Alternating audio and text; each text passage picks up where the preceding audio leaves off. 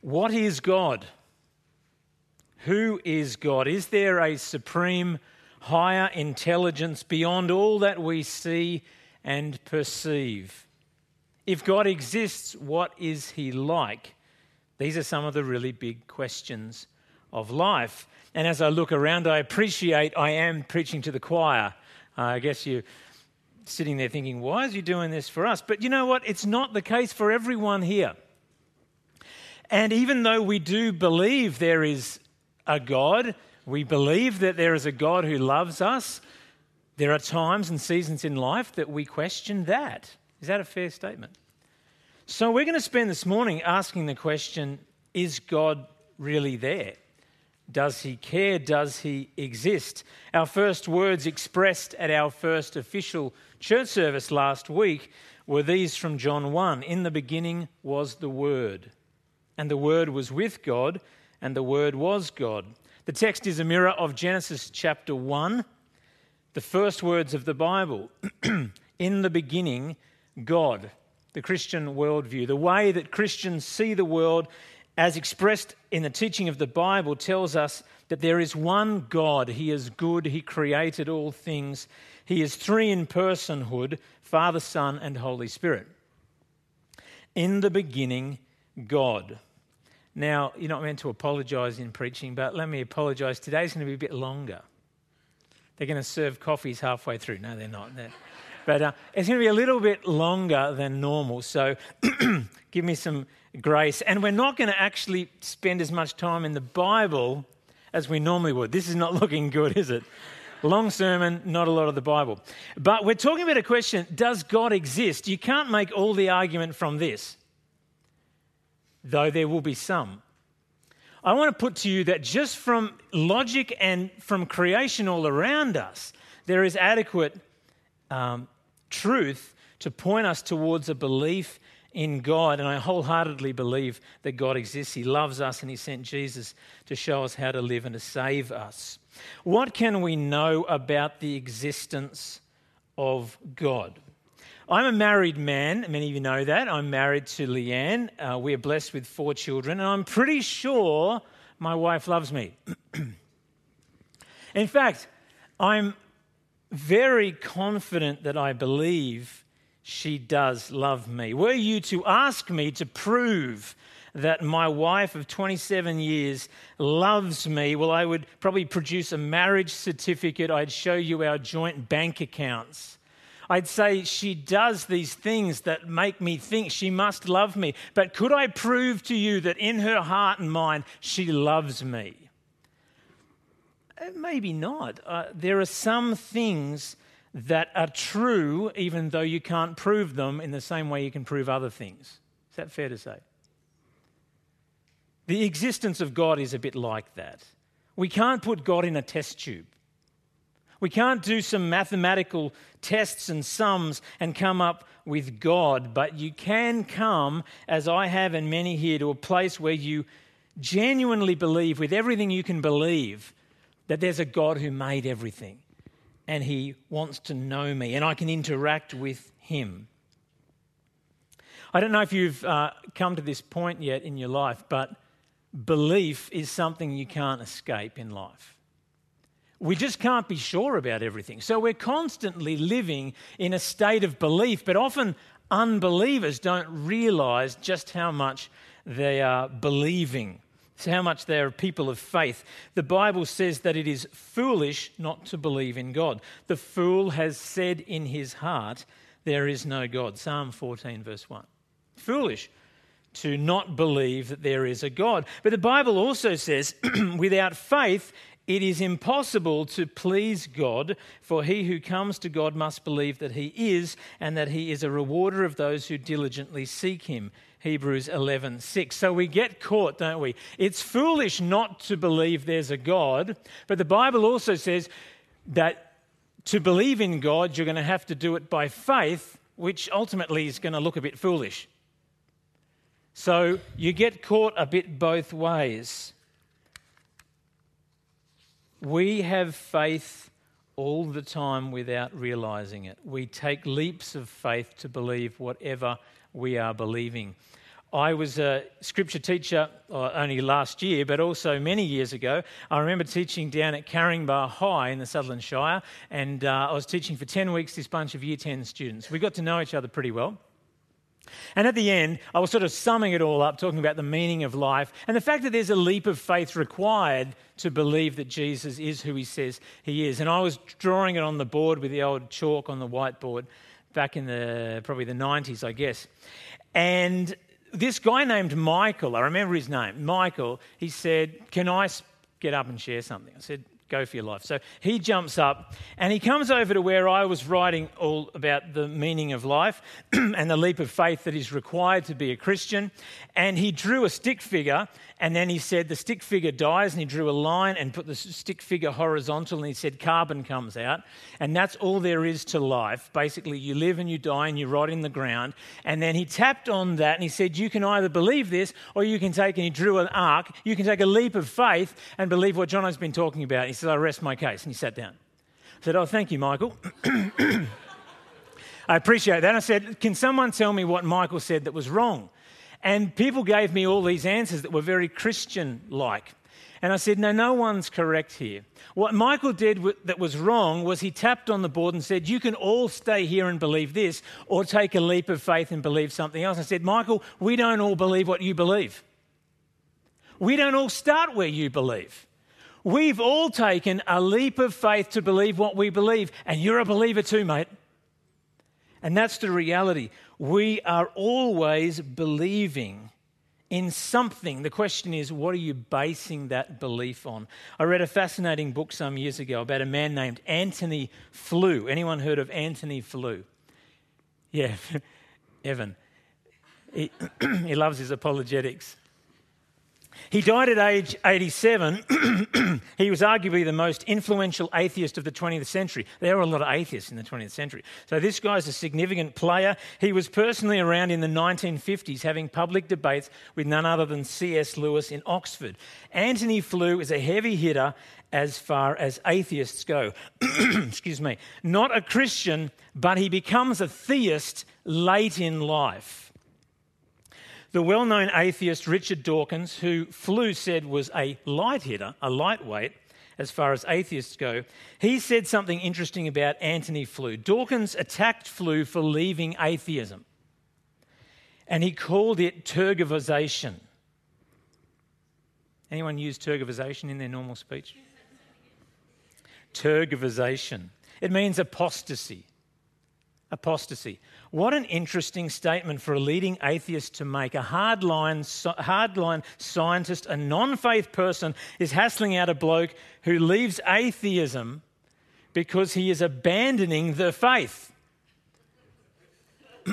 When Dawkins himself believes what Dawkins said he believes in without empirical proof to back it up, that is, in faith, Dawkins says, I believe in Darwinian evolution.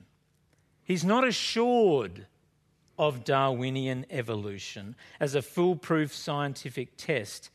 It's his belief. What do you believe about the existence of God? You may find, and I say this with all respect, it takes just as much belief to be a non-believer, an atheist, as it does to be a believer.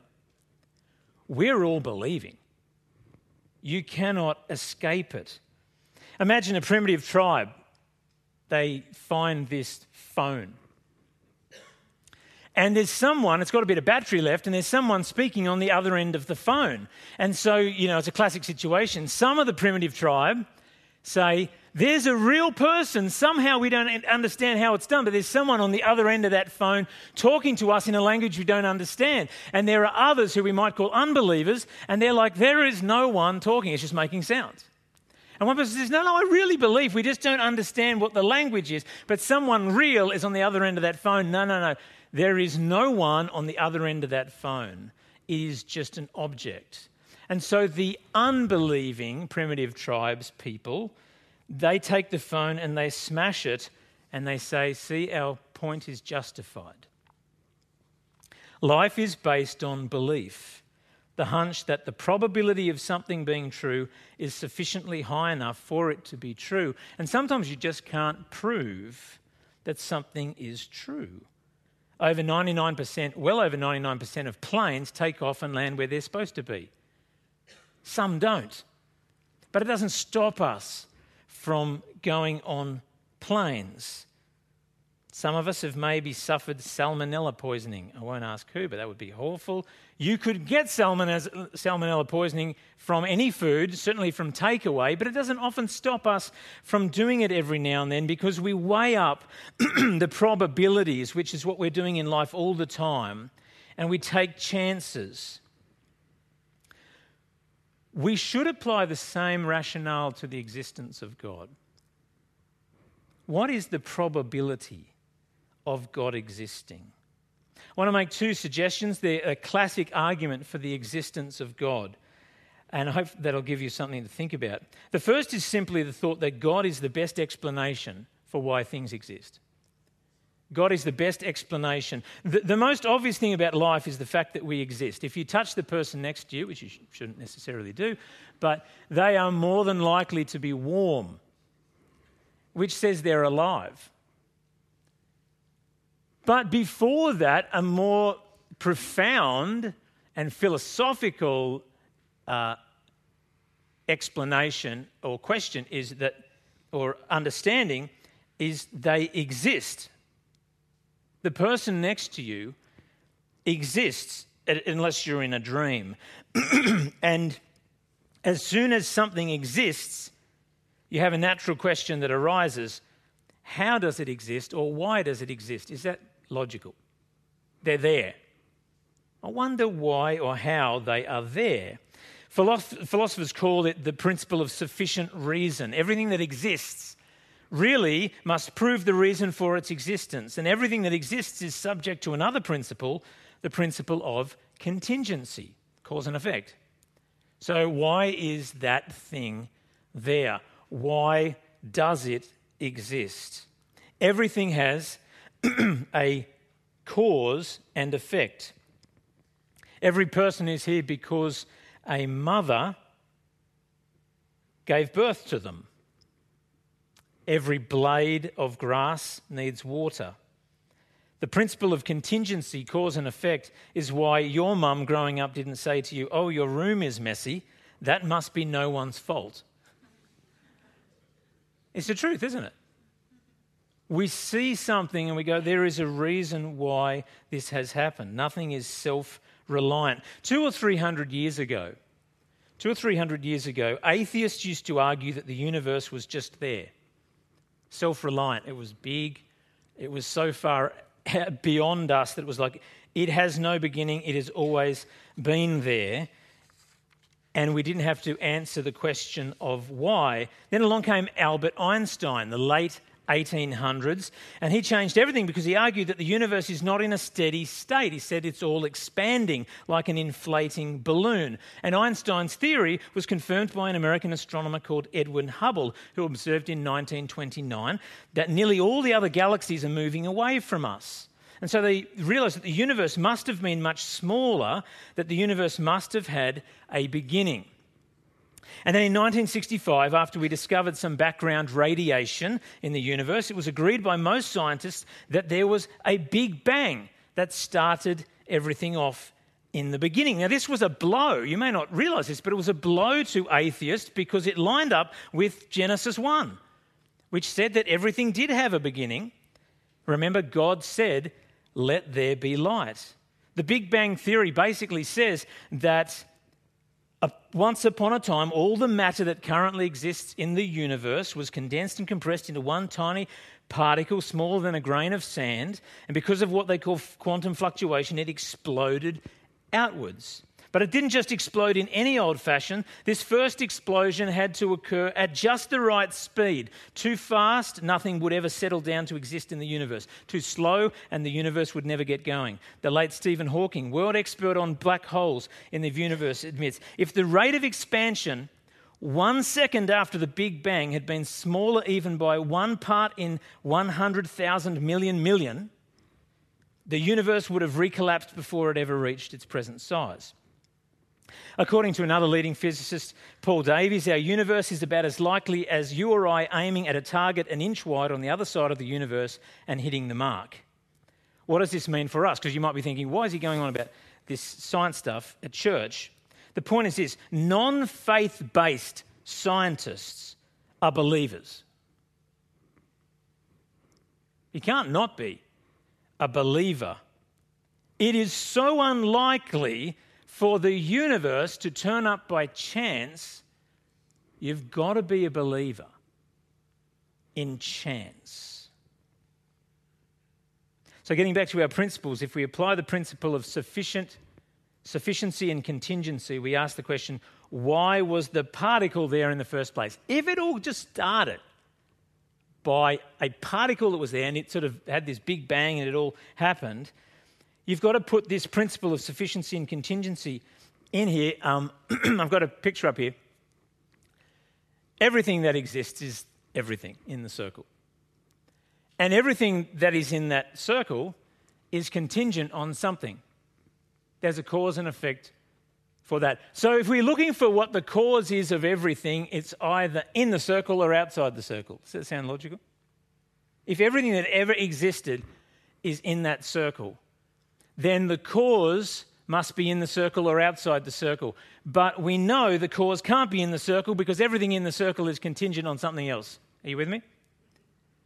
So the cause for everything must be outside the circle.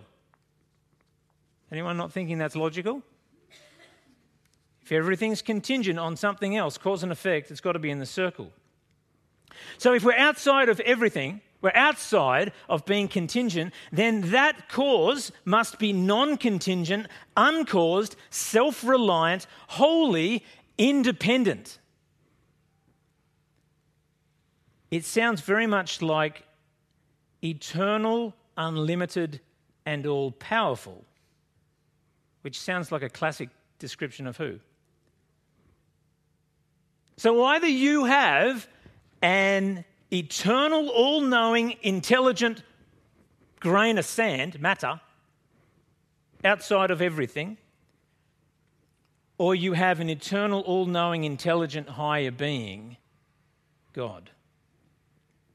So that's the first argument for the existence of God. He is the best answer to the question of why anything actually exists in the first place, let alone things with consciousness. The second suggestion that's classically made about why God should exist is the argument of design, the teleological argument. So the tribe that found the phone, they could argue about whether it was a living person on the end of the phone talking, but what couldn't they really logically argue about? Whether someone designed that thing. I mean, if someone on the tribe said, look, I just really believe that this thing blew together last night in the sand, like, it doesn't make a lot of sense. It makes far more sense that somebody designed this device. And for millennia, human beings looked at the vastness, the complexity of life on this planet and assumed there must be a designer. There may be multiple gods and there's one who creates, and they might fight, as polytheists believe, to create, but somebody is out there. Many believe in the one God, as we do as Christians. This is what David read for us in Psalm 19. The heavens declare the glory of God. The skies proclaim the work of his hands. Day after day they pour forth speech. Night after night they reveal knowledge. They have no speech, they use no words, no sound is heard from them, yet their voice goes out into all the earth, their words to the ends of the world. In essence, the world, the Bible says, the world around us screams out every day you walk in it, complexity, design, purpose. Complexity, design, purpose. Someone is behind this. And this thinking that every living thing has a designer was really relatively unchallenged until the 18th century, the 1700s, which was somewhat ironically called the Age of Reason, when scientists began postulating that the origins of life could be explained by chance processes over a really long period of time. So rather than having a designer, people started to think, well, if you had a long time, I guess stuff just happens.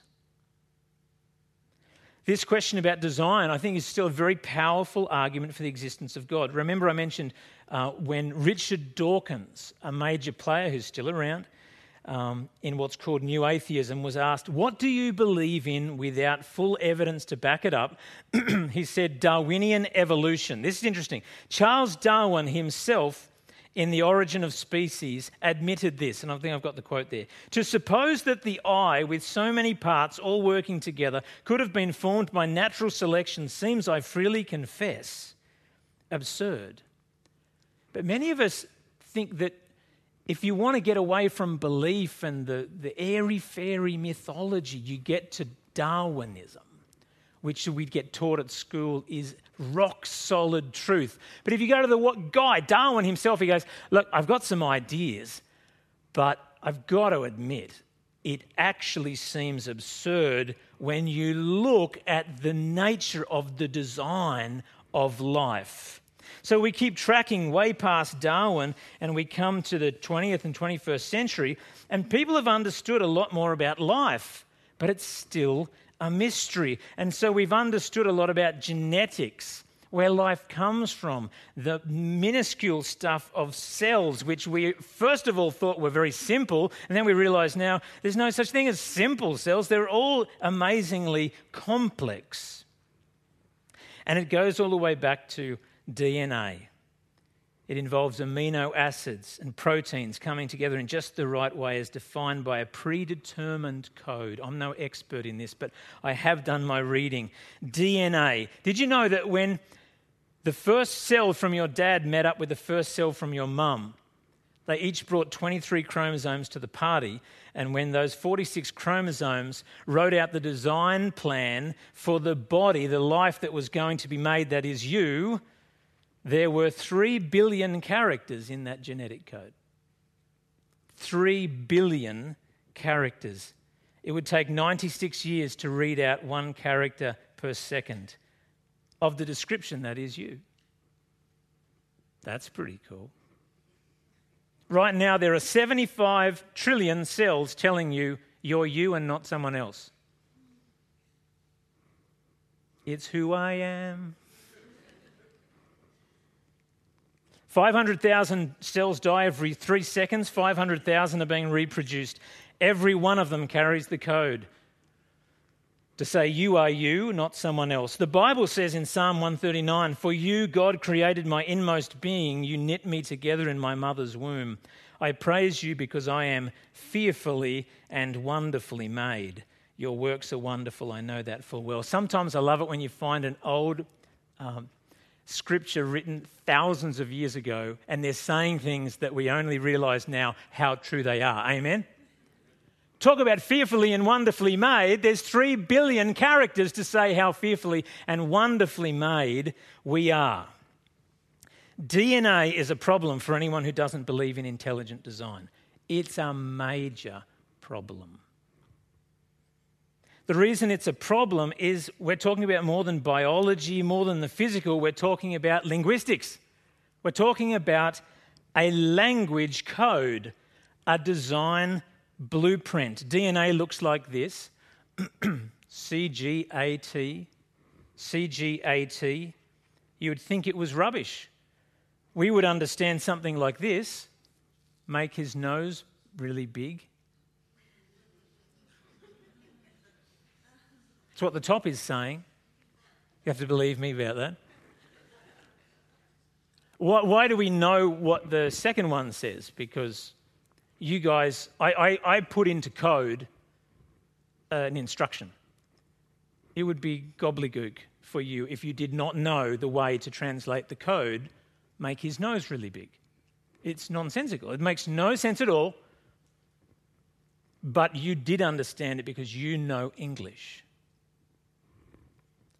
This is a problem if there is no God. Because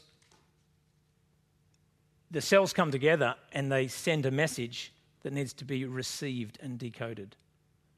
How did that happen at the start? Where did the DNA code come from in the first living cell? Where did the code and the means of translating it come from? They needed to be ready to go from the beginning. One is useless without the other. We take language for granted. Who wrote the code? It looks a lot like forward planning and design, doesn't it? It looks like someone has organised it. That we've come from an intelligent source that existed before anything else did. The Bible says that's God.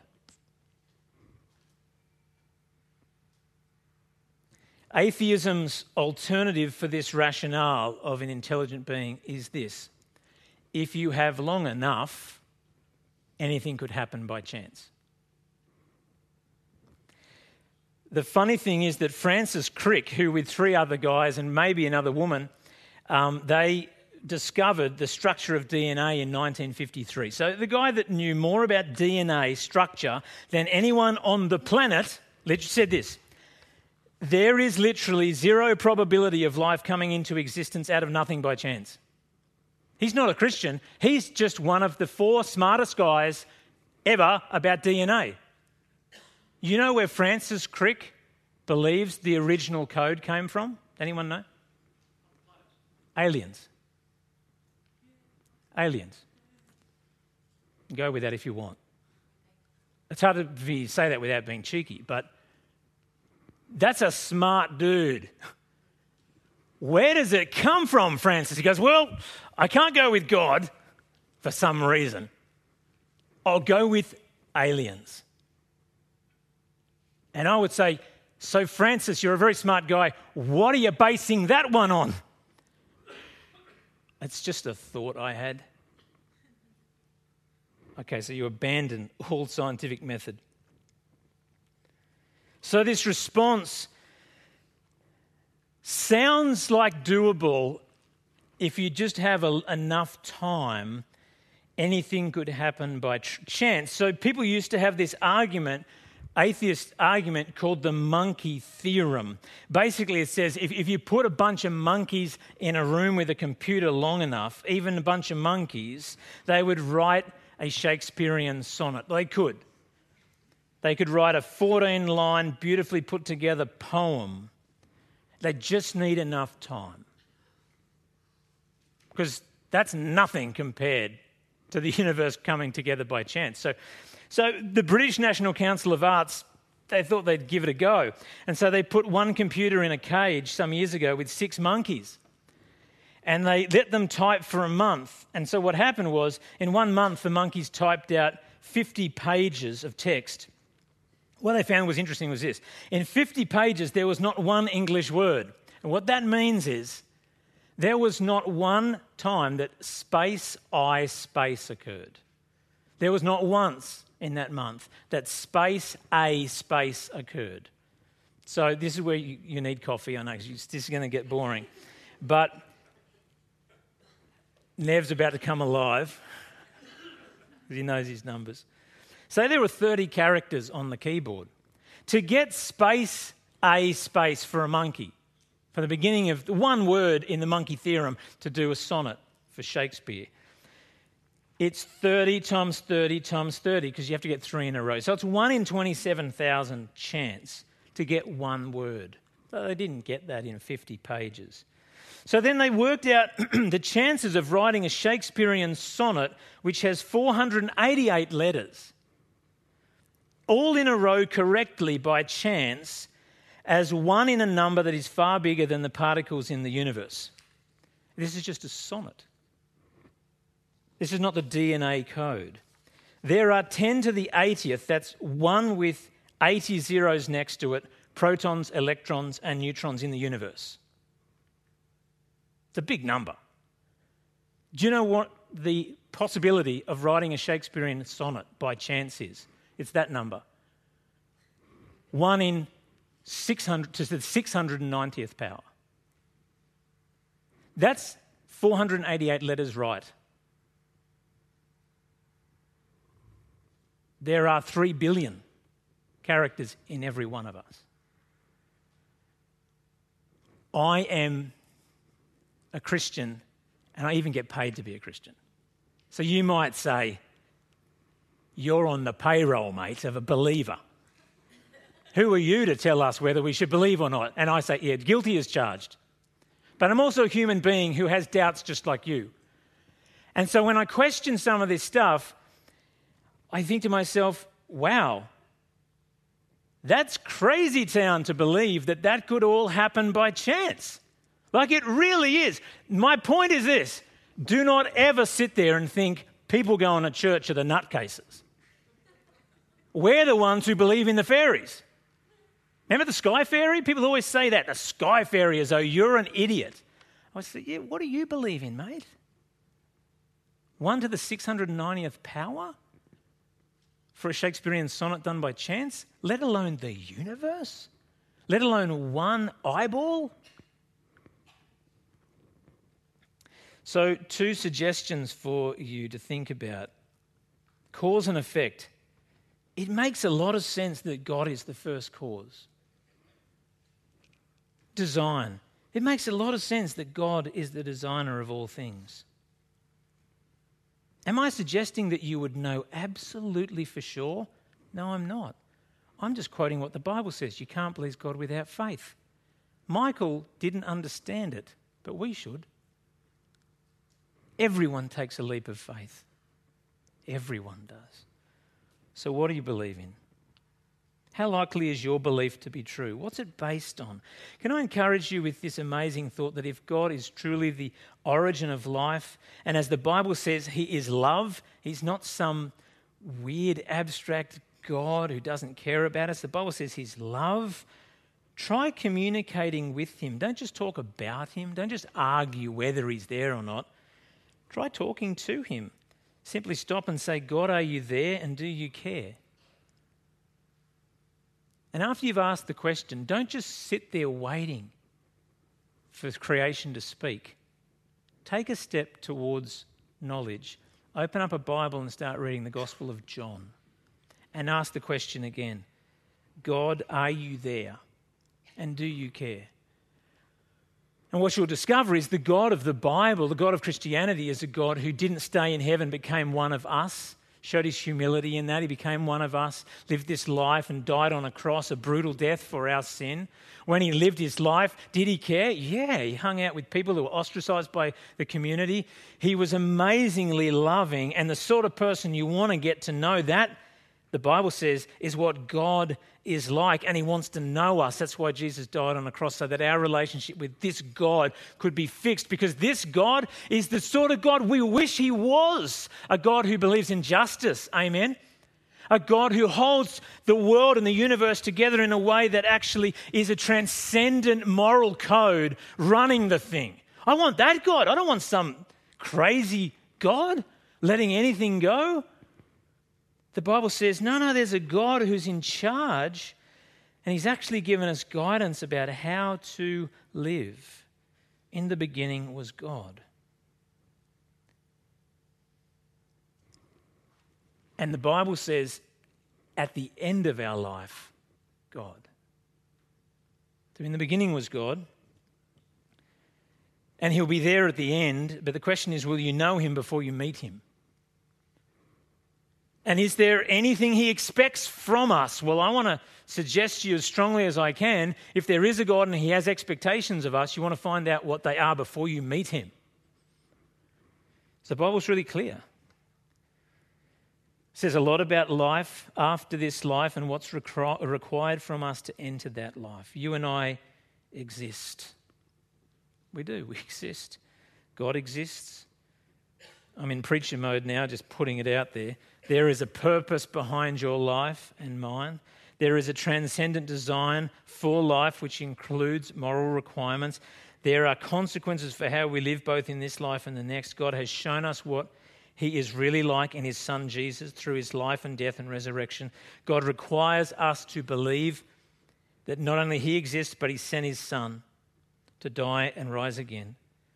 And through believing in his goodness, through Jesus, and by giving allegiance to him, Jesus, we receive life forever.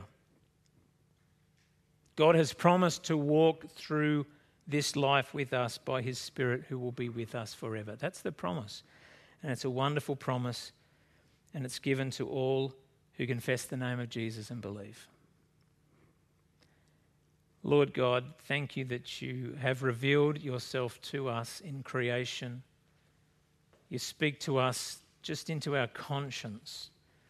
But more than that, you've revealed the truth of who you are through your word, the written Bible. And if that wasn't enough, and it wasn't enough, you became one of us and showed us who you are and what you are like and what you expect through your Son Jesus, who lived as one of us. Lord, for those of us challenged here today with what we believe, would you help? Would you help? In Jesus' name, amen.